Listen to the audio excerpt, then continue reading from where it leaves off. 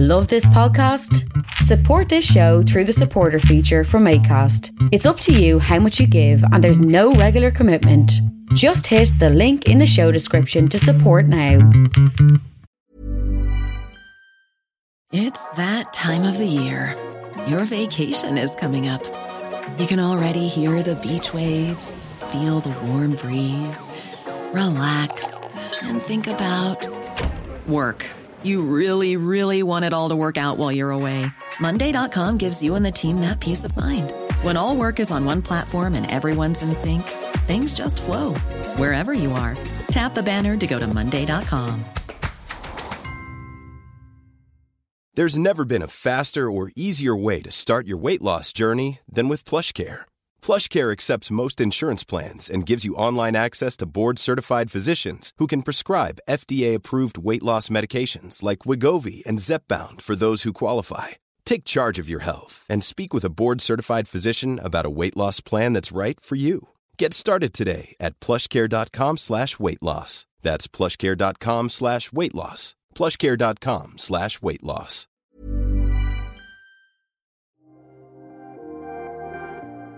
Welcome to Jerusalem Unplugged, the only podcast dedicated to Jerusalem, its history, and its people. Your host, Roberto Mazza, will bring you guests discussing their relationship with the Holy City. A journey through history, society, feelings, and hopes for the future. Follow the podcast on all social media platforms at Jerusalem Unplugged.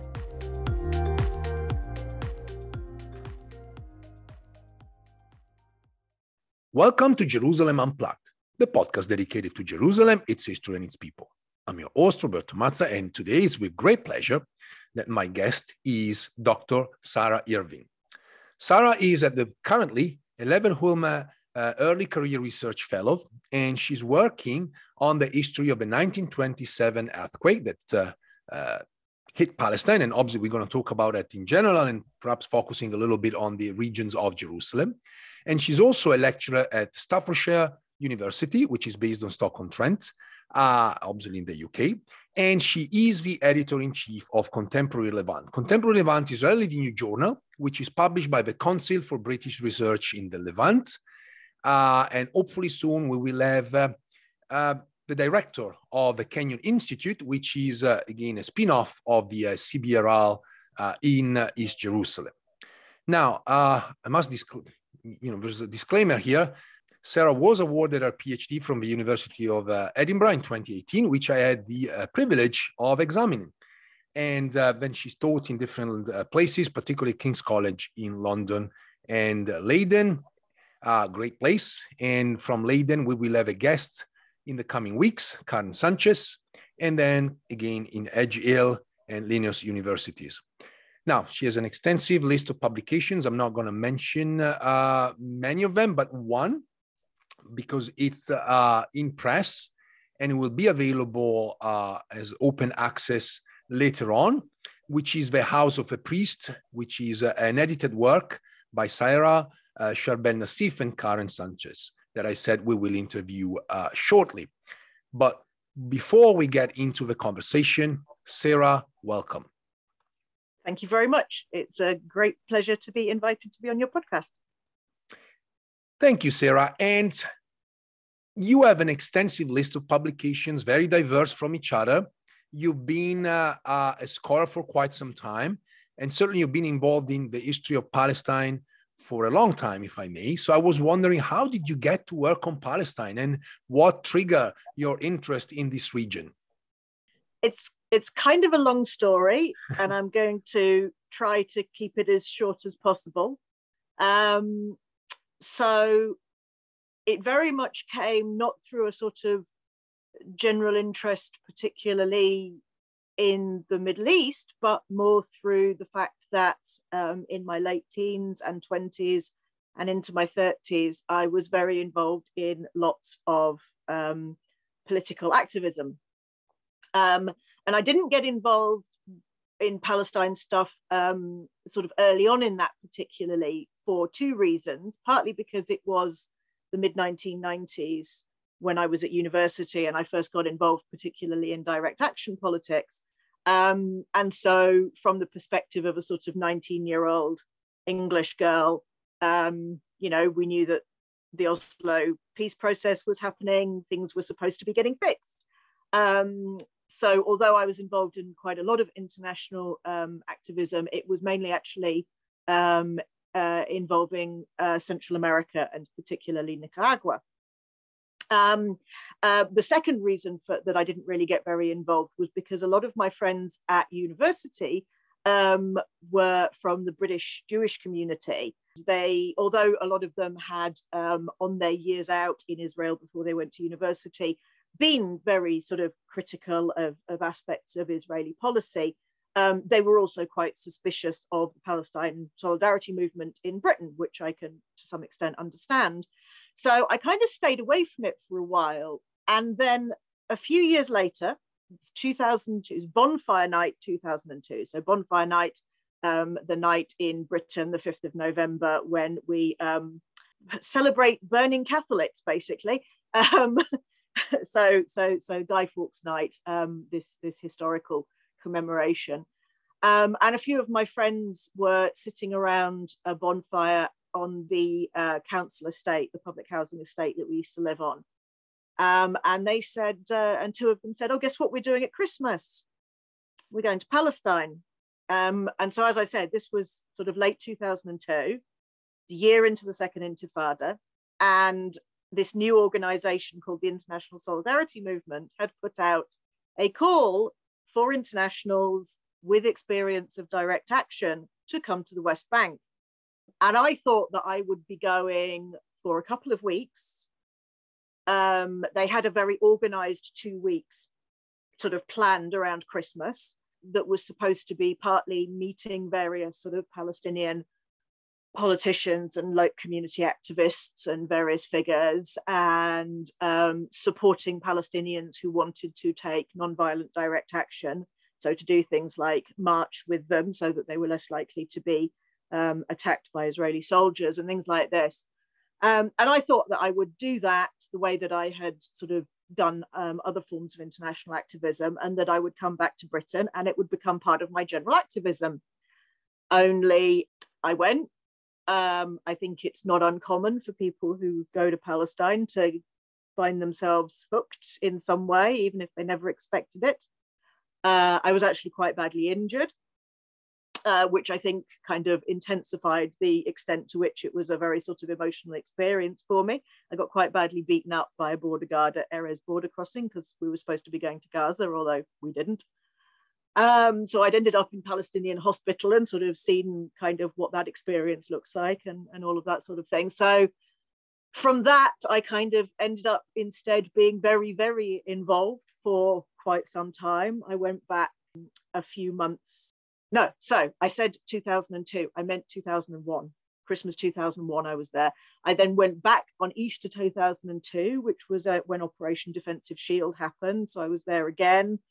And the sort of activism then turned more into being involved very much with some of the early stages of the growth of Palestinian fair trade produce, being involved in the UK. So I did quite a lot of work around that kind of thing. And I had also already had some experience as a journalist. So the journalism side also expanded. And via a somewhat bumpy and unplanned route, that then led me in 2010 or early 2011 to apply for a PhD scholarship at Edinburgh. It was largely because my freelance journalism, because of the international financial crisis, was getting much more difficult to make work. And if I'd known how unlikely it was that I would get the PhD scholarship, I wouldn't have applied for it.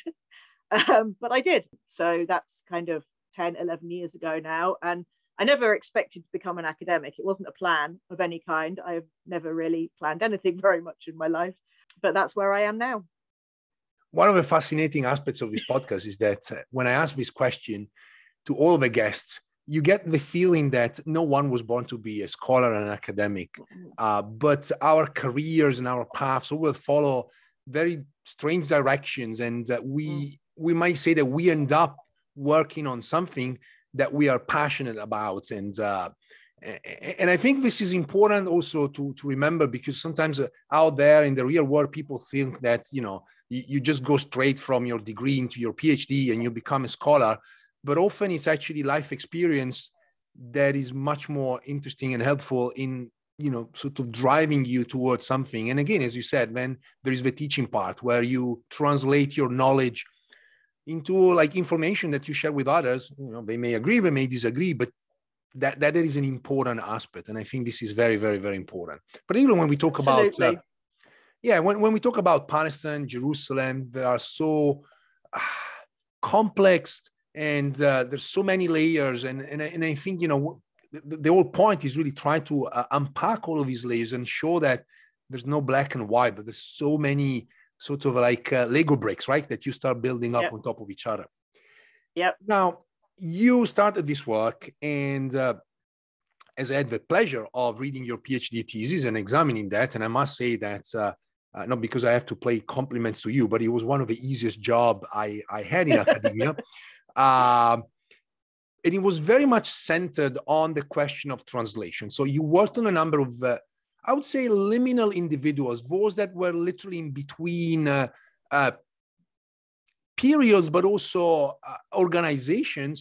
And you worked on this idea of translation. So the importance of using language of the other. And I was wondering if you can just briefly give us a sense of your work, and how do you think this is important in the context of Palestine and Jerusalem, where languages are obviously different and they still create barriers, and sometimes there is a political use of languages. Yeah, so the kind of trajectory of my PhD research very much, I think, came from the fact that one of the sort of questions that's always at the back of my head with whatever research I'm doing is really the issue of how quite ordinary people, I tend not to be terribly interested in studying kind of really elite figures, but how ordinary people negotiate day-to-day life, particularly in situations of colonialism or imperialism. So I think one of the things I think that sort of really prodded me in the direction of some of the figures that I was looking at, so in that thesis, and that was Tawfiq Canaan, Elias Nasrallah Haddad, and Stefan Hanna Stefan, was the fact that it felt to me as if a lot of what was written on Palestine almost kind of seemed to suggest that people before 1948 somehow knew that 48 was going to happen, and that the Nakba was going to happen. And even if it's not sort of directly teleological, there's always that kind of knowledge in your head. And obviously, once you're writing about it after 1948, it's very hard not to be thinking in that way. But what I realized quite early on when I was looking at the writings of these three men was that so much of what they were writing about and doing couldn't have happened if they had known that 1948 was going to was going to come about, and that whilst they are critical of colonialism, and they are all obviously to some extent proud of their heritage, they are in some way Palestinian nationalists, even if they're not, at least in the case of the second two. Tawfiq Canaan was very much an activist in later years, but the other two, not so much in the way that we would kind of understand that sort of term usually, but that they all had strong feelings about their place on the land and the desire for Palestinian culture to be recognized for its richness and to be respected. But they were also working with Jewish colleagues, Jewish organizations, Jewish publishers. They were working in multiple different languages, as you say. And part of that was that all of them very much sort of wove between languages and wove between sort of different kind of communities and schools of thought because of that. So all three of them were educated at a German school, the Schneller School, also known as the Syrian Orphanage. So it's a German Lutheran establishment. So they're all fluent in German. Obviously, they're all fluent also in Arabic. They're all fluent in English. Stefan also has Ottoman Turkish. He's Syriac, so Aramaic, Armenian. He was married to an Armenian woman, French, and possibly some other languages as well. He's one of those sort of slightly terrifying people who can work in sort of 9 or 10 different languages, and there is actually a little bit in the diaries or the day books of Hilma Granqvist, the Finnish anthropologist, saying that she was thinking of asking him to teach her Arabic, but she was too scared because he had a reputation for being such a linguist, and that she found this a little intimidating. But I think they do various different things with language and with translation at different points. And I think this is one of the interesting things about it.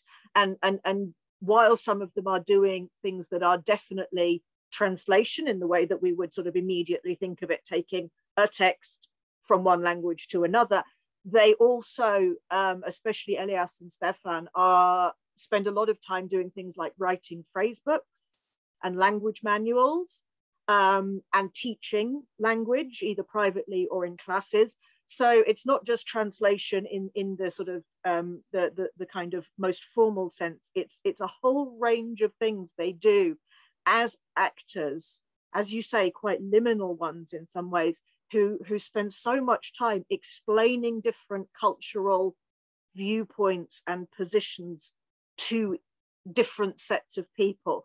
So you've got Stefan writing phrase books of how to learn Arabic or how to teach yourself Arabic for native speakers of English and German.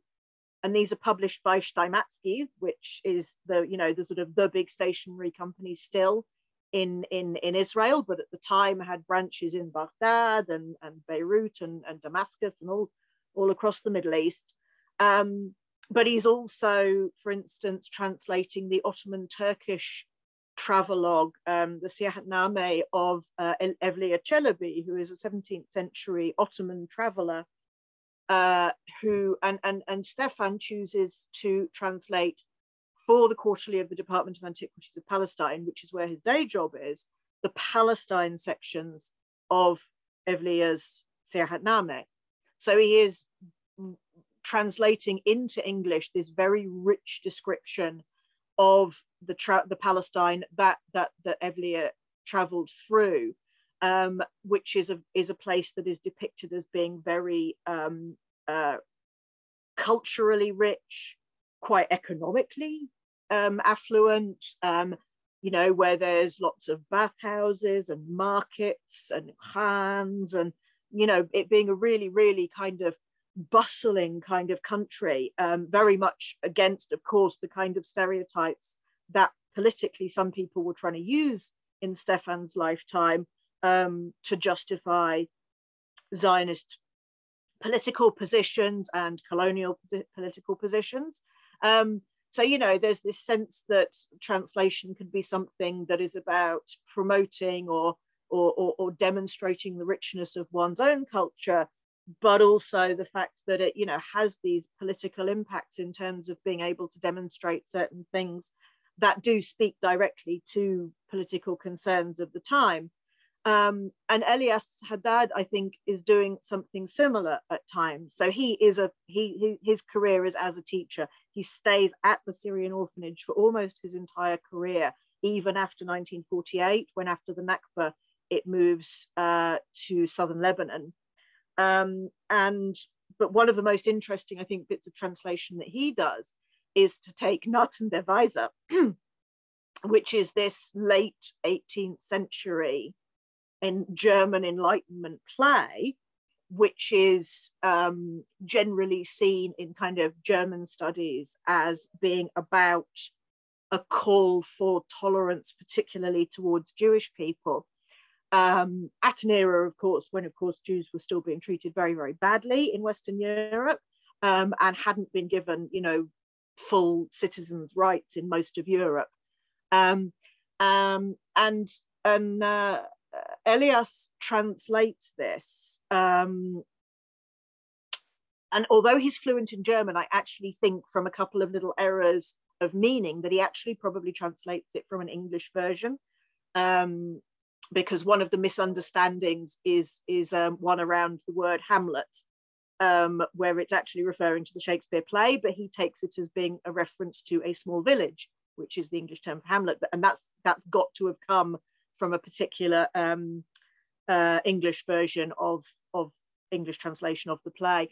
But he translates this play, and he writes a long introduction and a lot of introductory material to it, and he makes a very, very strong, strongly outlined call in this introduction that he writes, that this shouldn't be just read in the Palestinian context and in the Arabic context, which is what he's translating into, that this shouldn't just be about kind of tolerance towards the Jews, as Gotthold Ephraim Lessing, the original author, had intended, that it should be a call generally for rationality and although he's religiously faithful, he's calling for a secular system and for tolerance between all faiths, and he's basically saying, if we have this very rational and this quite secularist approach towards politics, and towards how we relate to our fellow human beings, then there won't be religious conflict, and everything will be much better in the land now. And he releases this in the early 1930s. So if we think about the 1929 massacres, the Barak riots and things, I think he's very much speaking to quite a specific set of debates that are going on within Arabic-speaking Palestinian life, not kind of other parts of it, not to foreigners and things like this. So he's doing something quite different from what Stefan is doing. Stefan is presenting Palestine and Palestinian culture to English speakers in order to be able to say, look, this isn't what you're stereotyping us as. We are this, and it's really great. Whereas Elias is using translation in a very different way. I think he is doing it in order to intervene in political debates within his own communities, because he's putting it into Arabic. Hey, I'm Ryan Reynolds. Recently, I asked Mint Mobile's legal team if big wireless companies are allowed to raise prices due to inflation. They said yes. And then when I asked if raising prices technically violates those onerous 2-year contracts, they said, what the f*** are you talking about, you insane Hollywood ass f- So to recap, we're cutting the price of Mint Unlimited from $30 a month to just $15 a month. Give it a try at mintmobile.com/switch. $45 up front for 3 months plus taxes and fees. Promo rate for new customers for limited time. Unlimited more than 40 gigabytes per month. Slows full terms at mintmobile.com. Many of us have those stubborn pounds that seem impossible to lose, no matter how good we eat or how hard we work out. My solution is PlushCare. PlushCare is a leading telehealth provider with doctors who are there for you day and night to partner with you in your weight loss journey. They can prescribe FDA-approved weight loss medications like Wegovy and Zepbound for those who qualify. Plus, they accept most insurance plans. To get started, visit plushcare.com/weightloss. That's plushcare.com/weightloss. Hiring for your small business? If you're not looking for professionals on LinkedIn, you're looking in the wrong place. That's like looking for your car keys in a fish tank. LinkedIn helps you hire professionals you can't find anywhere else, even those who aren't actively searching for a new job but might be open to the perfect role. In a given month, over 70% of LinkedIn users don't even visit other leading job sites. So start looking in the right place. With LinkedIn, you can hire professionals like a professional. Post your free job on linkedin.com/spoken today. Since you talked about 1929, you made me think about something about the power of languages. Do you think the lack of communication, and also maybe something that was lost in translation, was a missed opportunity for the two sides to perhaps find some sort of a common ground? Or do you think that eventually languages were already nationalized and made this some sort of a part of an identity that eventually would clash with each other? I think from the kind of work that people like Lital Levy have done on the Maluls and the Moyals and things, I think we can certainly say that there is potential in languages. I think that's probably quite an idealistic position to take with relation to Palestine at this point in time, because I think there are so many political forces pushing in other directions. But I think the fact that the linguistic situation there is so complex, and you've got all of the things that people like Leora Halperin have written about in terms of the huge politicization of languages, and especially kind of the issues of sort of Hebrew and Yiddish and other languages within the Jewish community. But the fact that it's not just that there is politicization of kind of Arabic, Hebrew, English as the three official languages, but that there are so many other political strands going on between the different Jewish community languages, between the different European languages that are present, particularly in Jerusalem, and the relations that, you know, sort of English, French, German, Italian, and things have at different points in time and between each other. And the fact that those languages are also often bound up with sort of church politics and other religious politics. So you know, the kind of clashes that you might be getting in terms of things like Greek versus Arabic or different between different European languages too. So I think probably we maybe get a sense from some of these activities that there is a particularly heightened politicization of language in Mandate Palestine, because there is so much going on. And of course, you've got the sort of the sort of earlier stages of the Arab nationalist kind of debates around not just Arabic, but which Arabics people should be using too. Because so this is another thing that particularly Elias Haddad, but also to some extent Stefan are involved in as well, is the kind of establishment of the idea that Palestinian Arabic is something worth learning.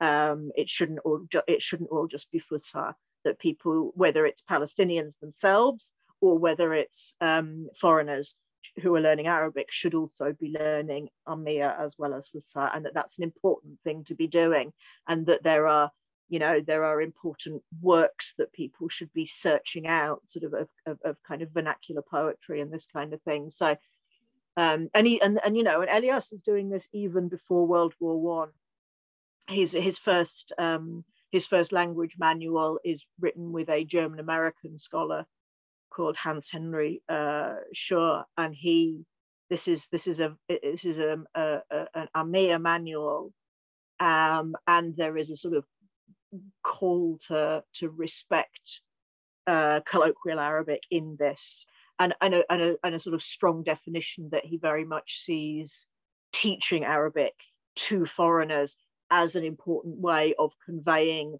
not just language, but also culture and politics and history and all of this kind of thing. He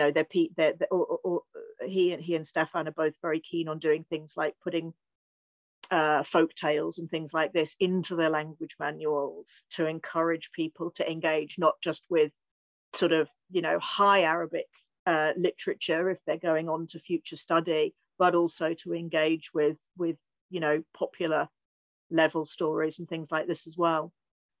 And I was just thinking that, in terms of languages, back during the Mandate period as well as today, in Jerusalem alone, and certainly throughout Palestine, there are dozens of languages spoken. And all of them can be at the same time a barrier, but also a possibility to develop some form of connection with each other, even though obviously in recent times, particularly within so-called national law in Israel, that's removed Arabic as an official language. Obviously, in that sense, all of the other languages are less important than Hebrew. And again, you can see the politicization of languages.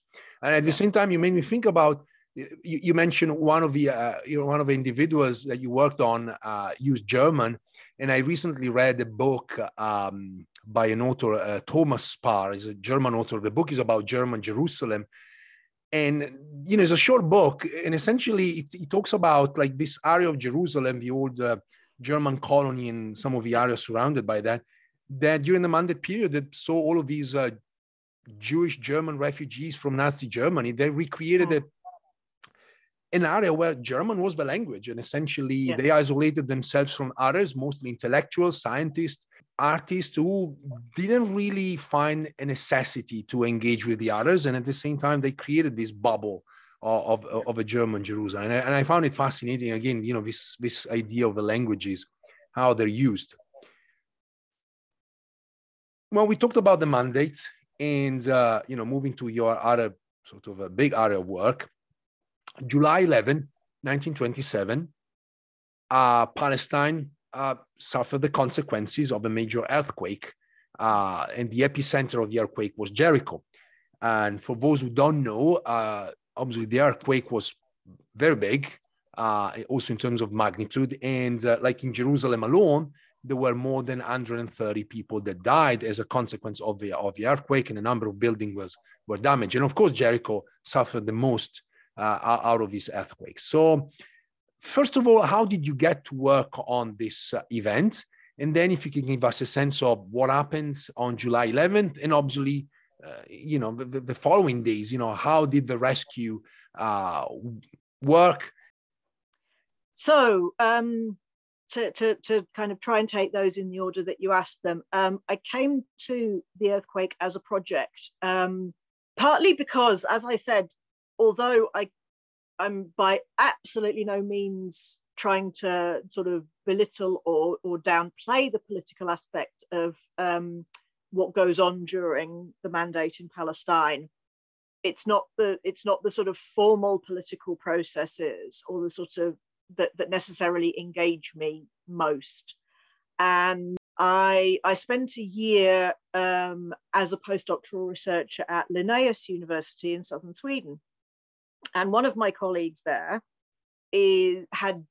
works on disaster history. She'd done her PhD on a major earthquake that took place in colonial India and the sort of political repercussions, particularly of that, in terms of the way sort of that various resistance movements and independence movements reacted to it versus the way that the British administration dealt with it and things like this. And it kind of made me think, Palestine also has this, it's not an immense earthquake in terms of its strength. The total death toll is just under 300, so it's bad, but it's not enormous.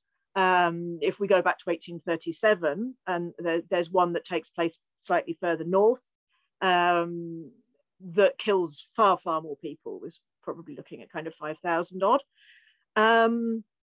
But it's an important event. But I think because there tends to be the focus on political dynamics or colonial dynamics, it seemed that very little had been done on it.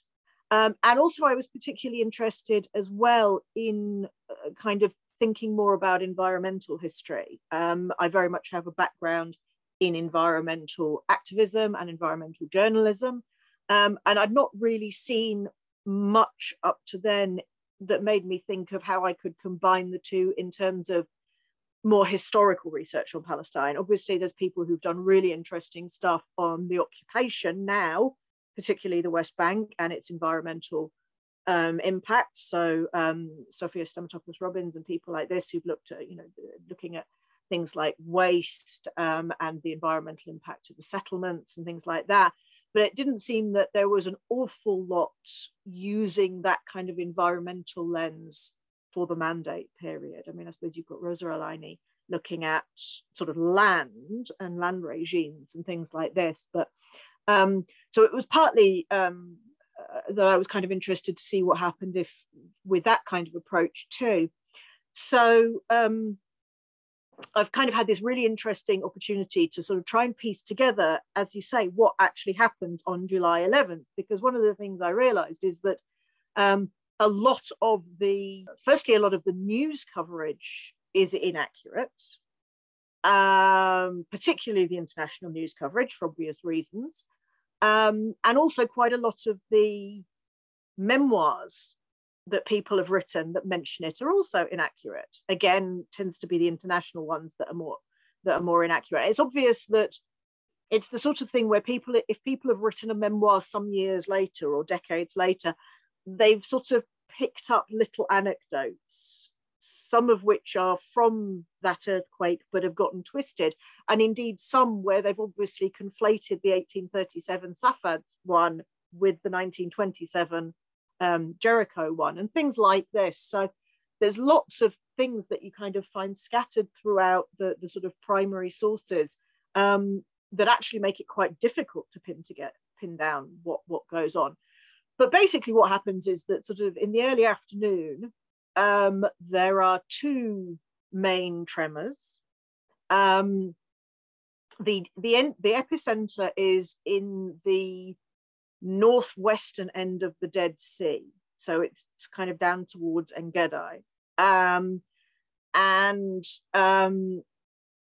because the Dead Sea is part of the very top section of the big network of geological faults, which we often call the African Rift Valley.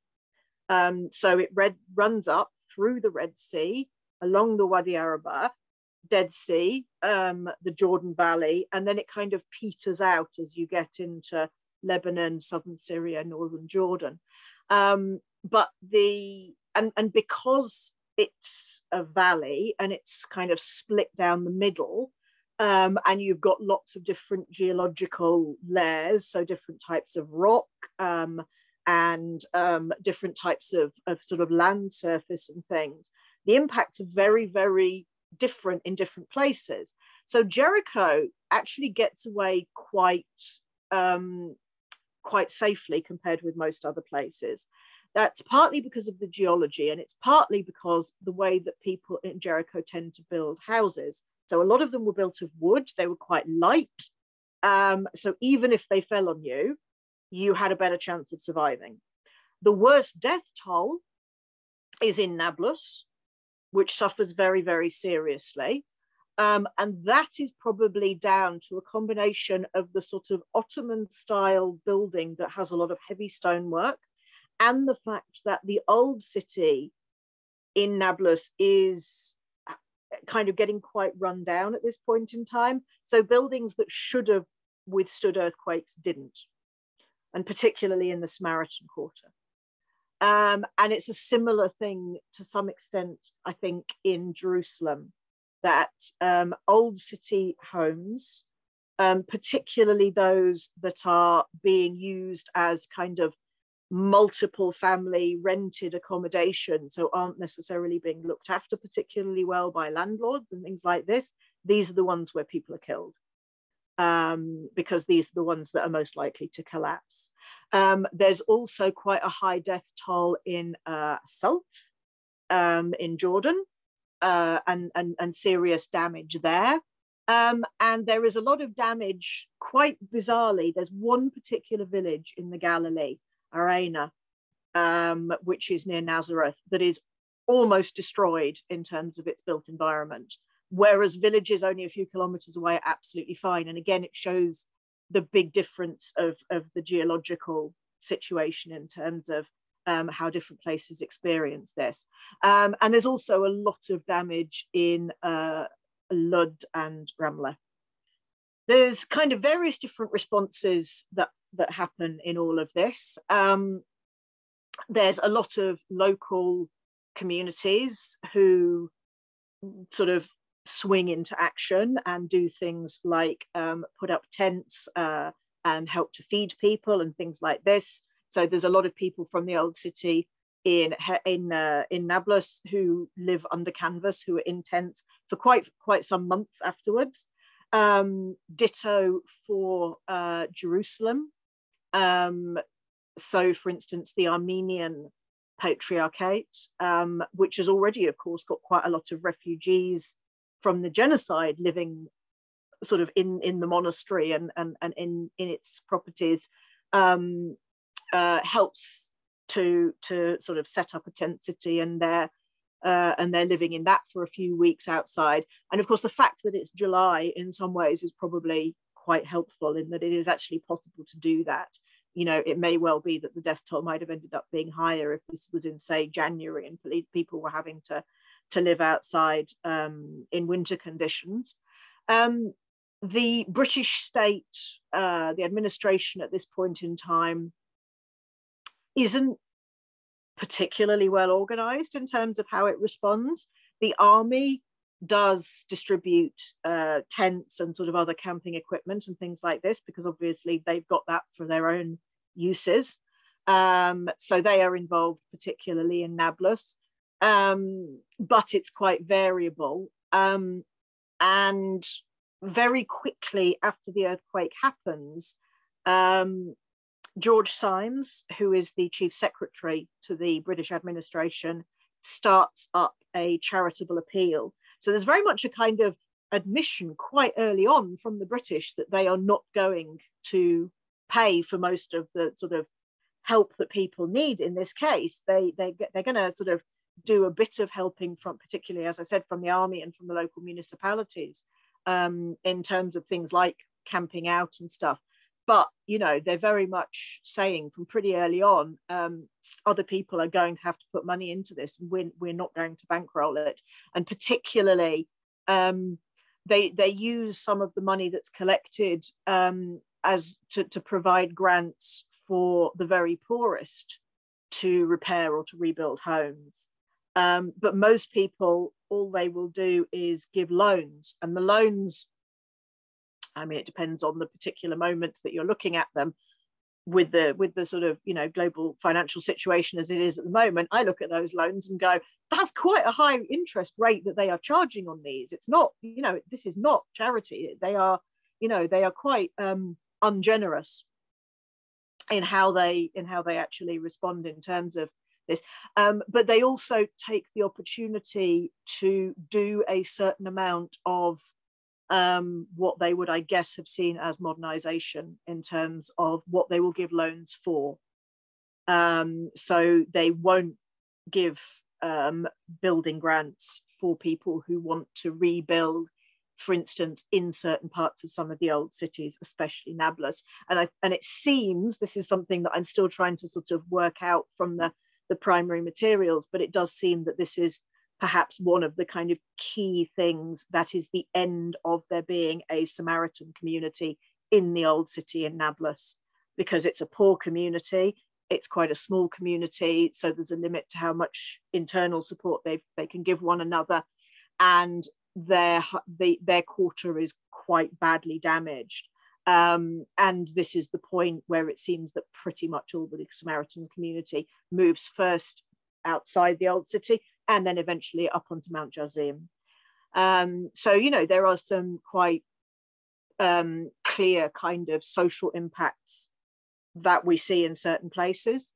There are also kind of other kind of things that we see and this is sort of one of the rationales that that scholars who look at natural disasters, kind of one of the reasons that this is done is because it's this idea that a natural disaster like an earthquake or major flooding or a volcano is something that is beyond the control, at least in its initial stages, of any political or state body, and it affects everybody, but it affects everybody in different ways according to things like their access to funding, their ability to move, you know, their networks, the people they know, who they can go stay with, all of those sorts of things. So it's a sort of opportunity to cut across lots of the sort of social and economic and political patterns that we might trace in a more longitudinal study, and just look at this one moment and see how it cuts across these things. And I think that's sort of one of the things that an opportunity like this, an event like this, kind of offers us in terms of who responds and how, and who gets what in terms of the different support they get. So in terms of what Gates Rebuild, really the only things that the British pay outright to rebuild are British state buildings. They build a new government house because until up to this point in time, the High Commissioner has been living in the Augusta Victoria, so rented from the Germans. And this is taken as the opportunity to build a new government house. And they rebuild things like the railways and railway stations, but they will not rebuild public sort of community buildings. So buildings that are for public use, but not state run. And this is one of the things that kind of turns into a field of conflict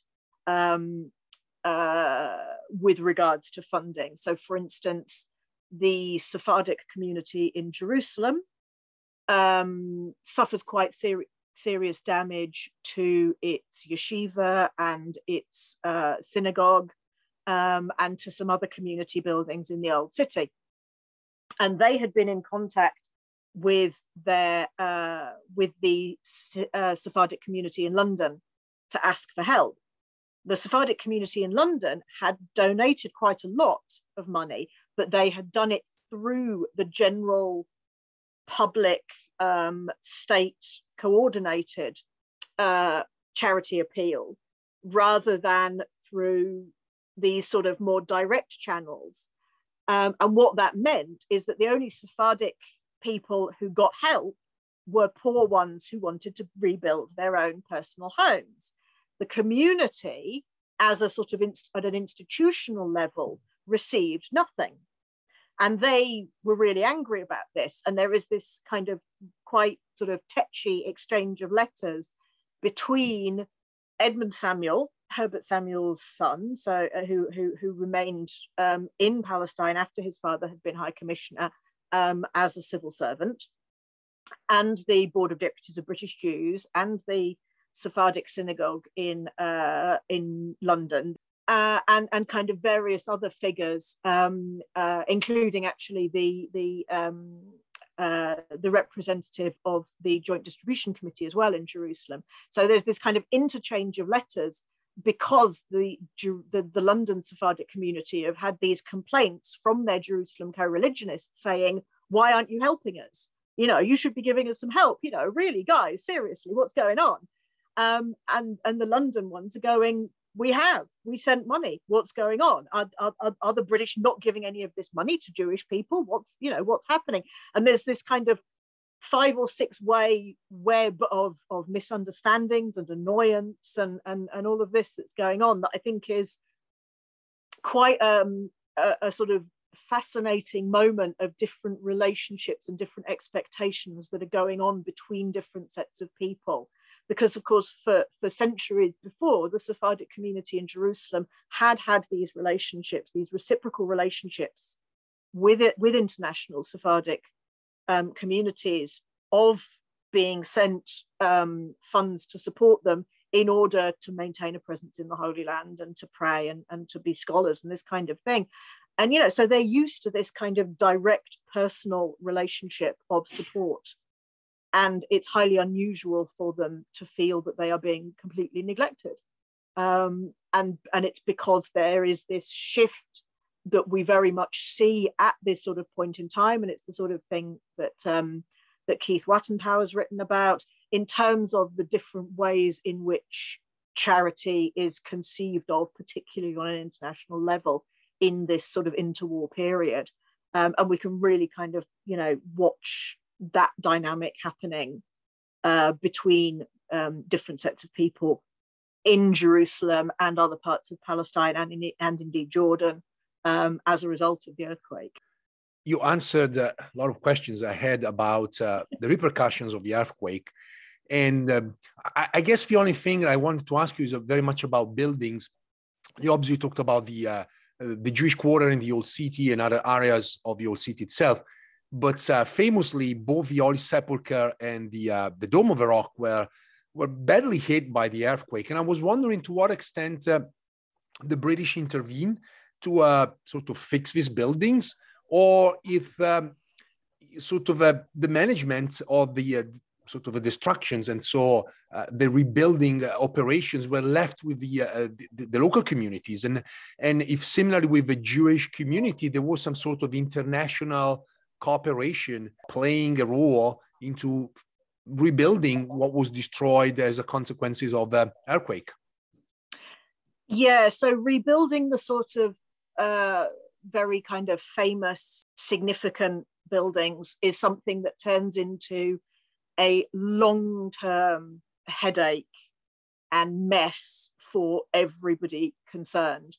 As of course you know very well, Roberto, the British kind of maintained this sort of slightly bizarre fiction of maintaining the status quo, this idea that there had been a status quo under the Ottomans and that they were going to carry on with this, and that this meant that they weren't going to interfere except when it came to sort of the Greek community, Orthodox church's finances, but that they weren't going to sort of interfere in religious affairs in most respects. So with things like, as you say, the Church of the Holy Sepulchre, the Kubbat Sahra, and the Al-Aqsa as well is quite badly damaged. It's something where they're sort of forced to react. Actually, a lot of the reactions don't happen for a while, because although there is damage, quite a lot of it, both to the Al-Aqsa and the Sepulchre, doesn't become hugely obvious until there is a much smaller earthquake 10 years later, which exacerbates the damage that has happened before. So there sort of ends up being this very complicated dance, really, that goes on between, in the case of the Holy Sepulchre, the British and the various different Christian denominations over who is going to pay for what and what is going to be done.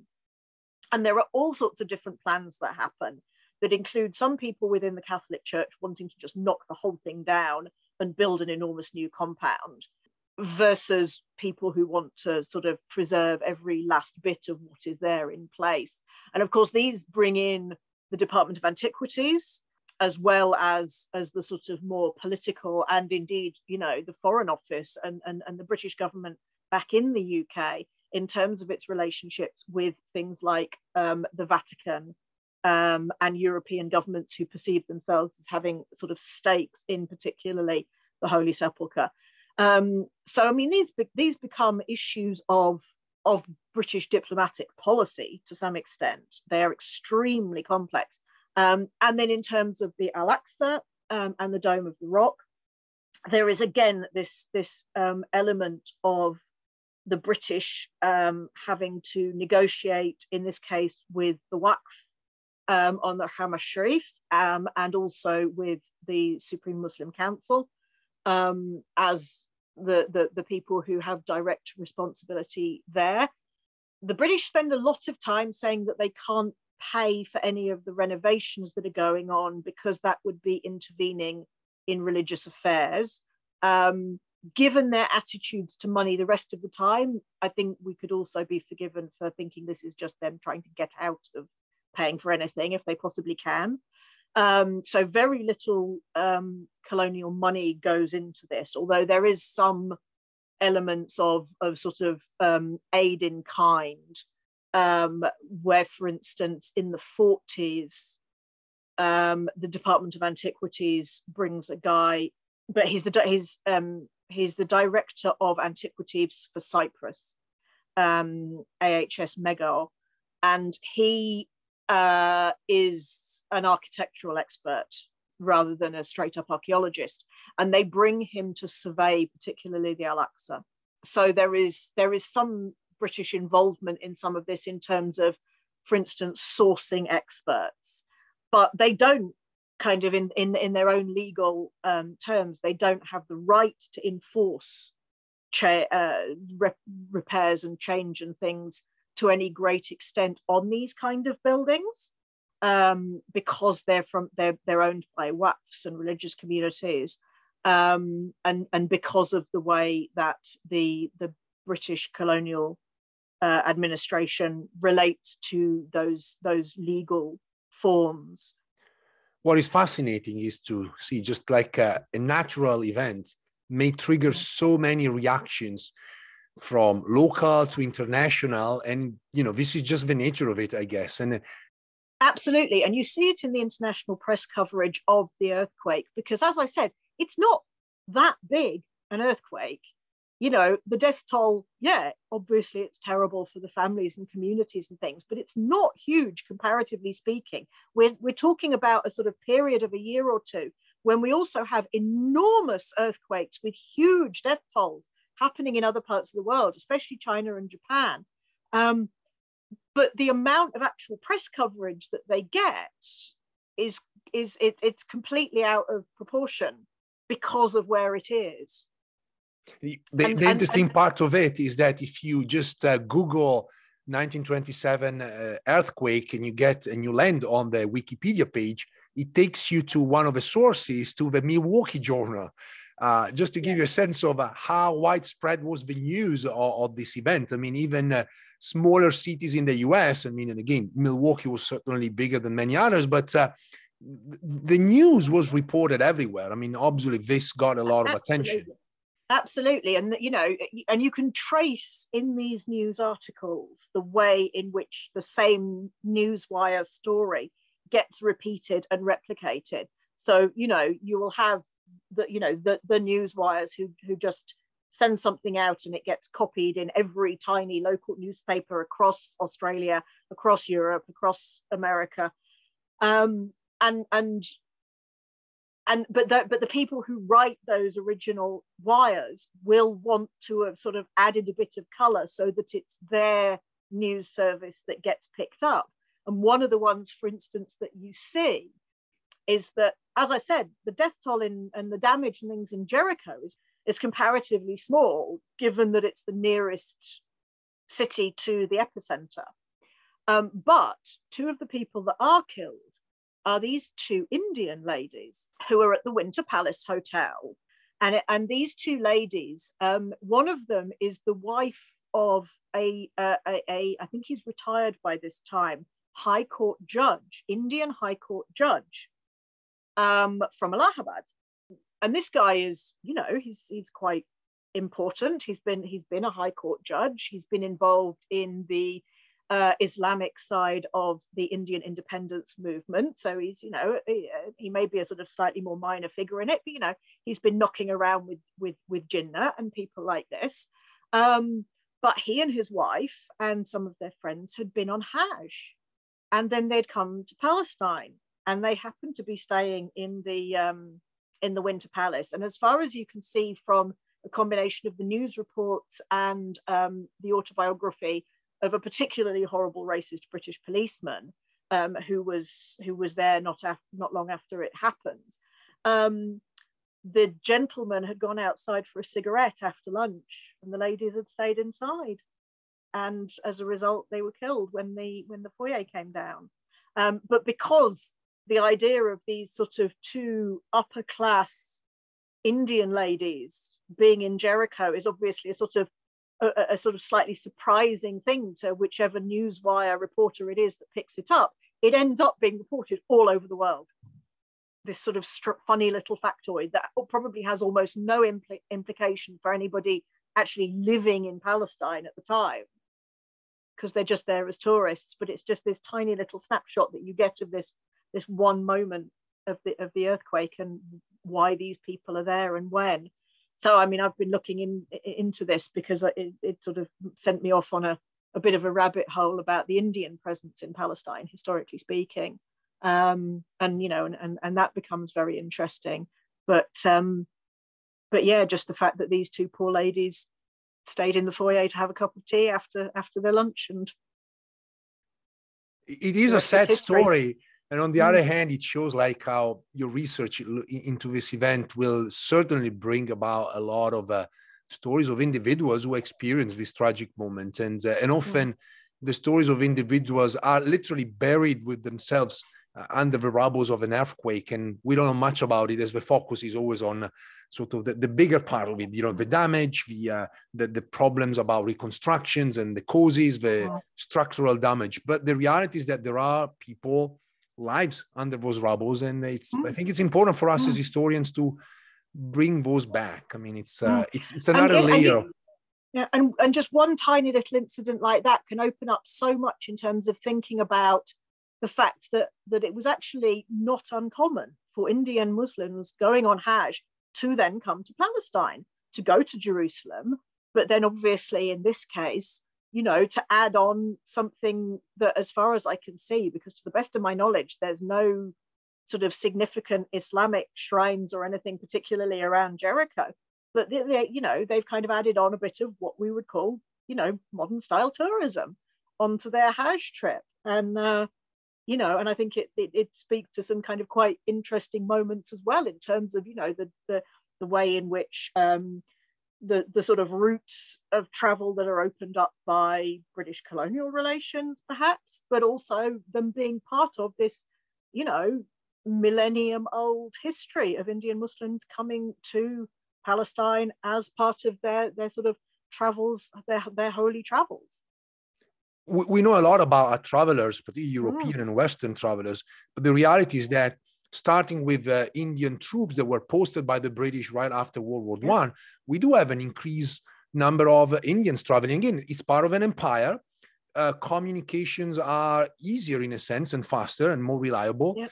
And I think you're right. This is a missing, again, piece of this, building that we don't know much about these Indians traveling throughout Palestine, what they left, what they brought back home, their experience. So that's another fascinating sort of aspect. And that it's not all religious travel as well, but certainly by this period, by the look of it, these couples are, like I said, it looks very much like this is, it's July, it's high summer, and they kind of in an act of madness have gone down to the extreme heat that would have been Jericho at that point in time.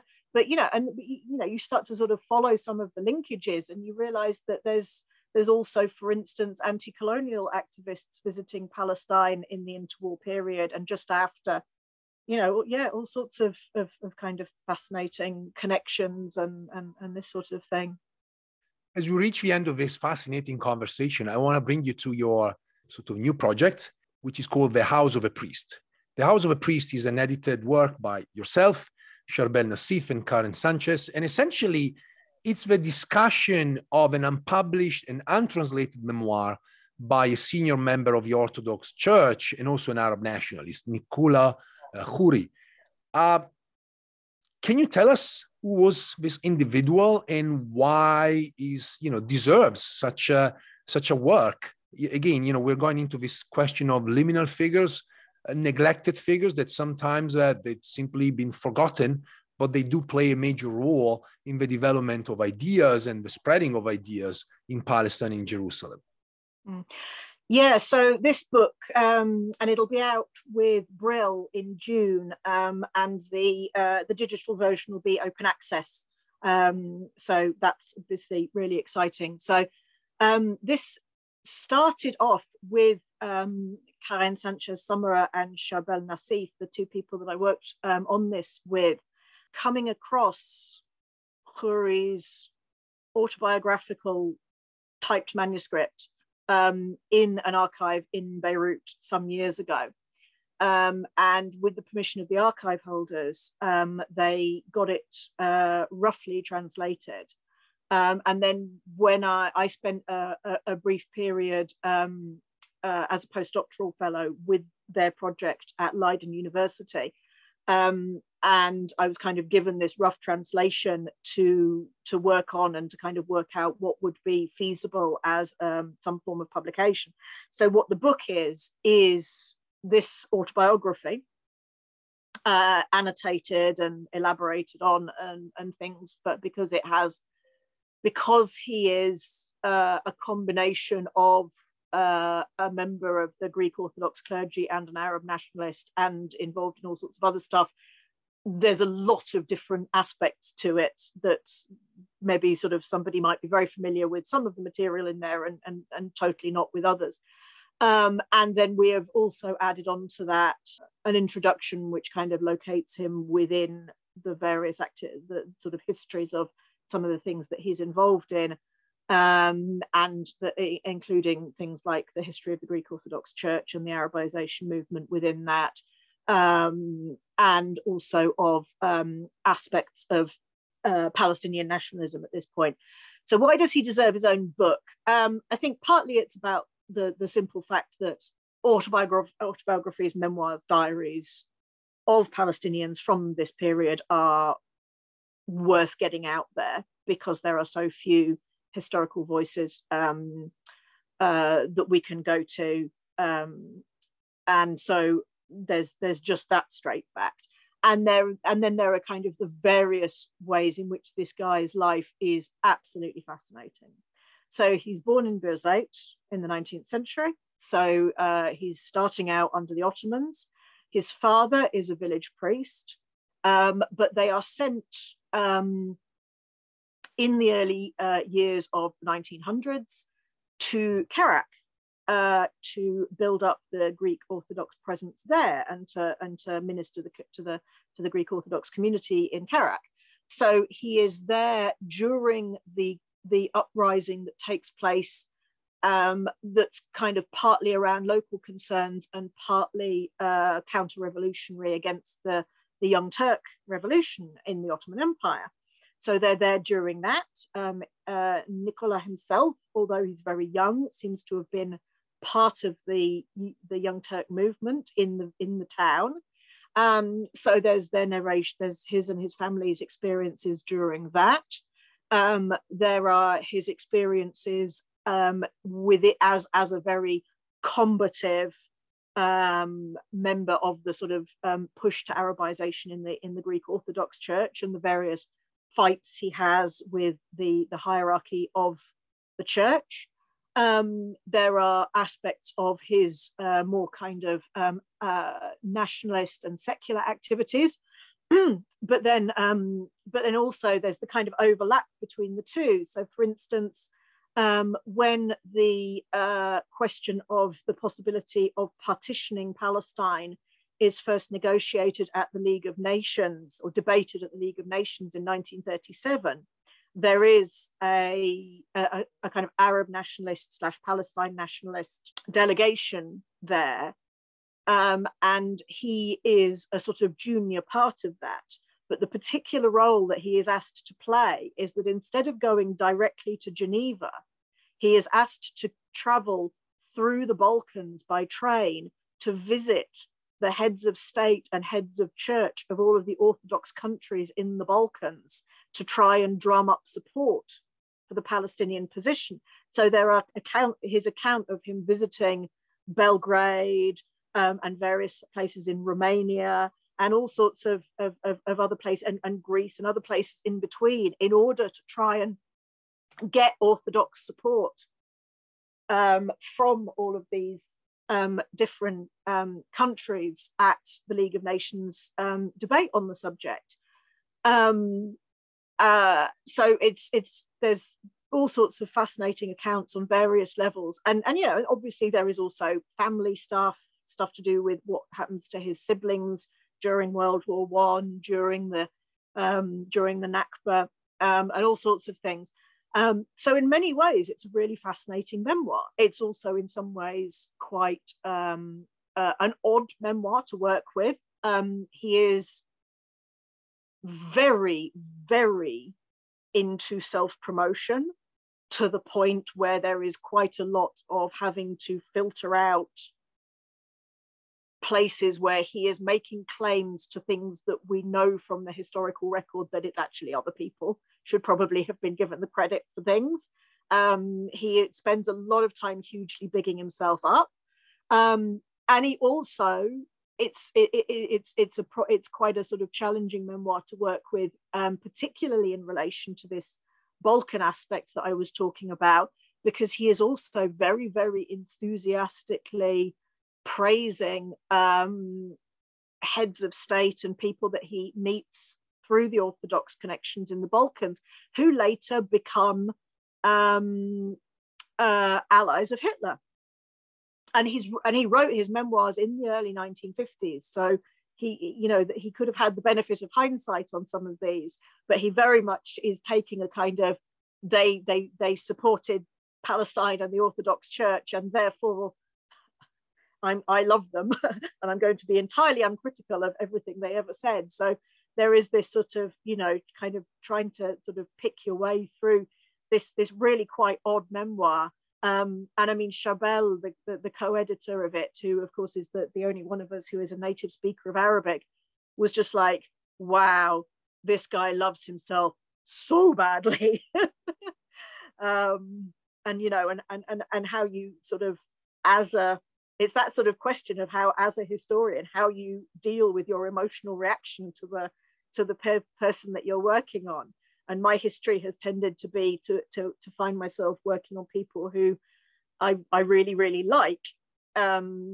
Stefan particularly, I've always found an absolutely fascinating character, and very sympathetic in everything that I can kind of find in his work.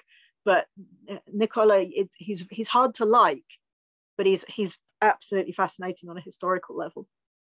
This was Sarah Irving, a Leverhulme Early Career Research Fellow, a lecturer at Staffordshire University, and also the editor-in-chief of Contemporary Levant.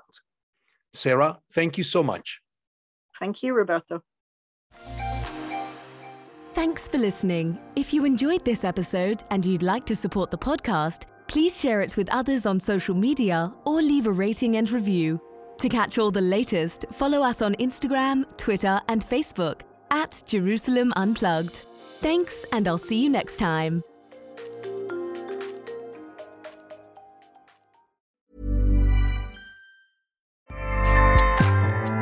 Acast powers the world's best podcasts. Here's a show that we recommend.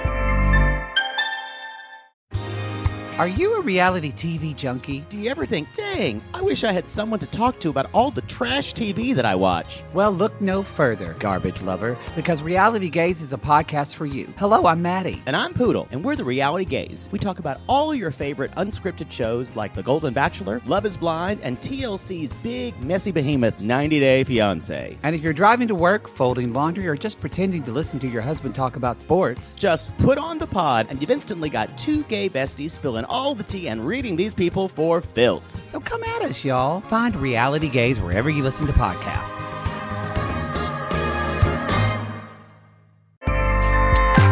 Acast helps creators launch, grow, and monetize their podcasts everywhere.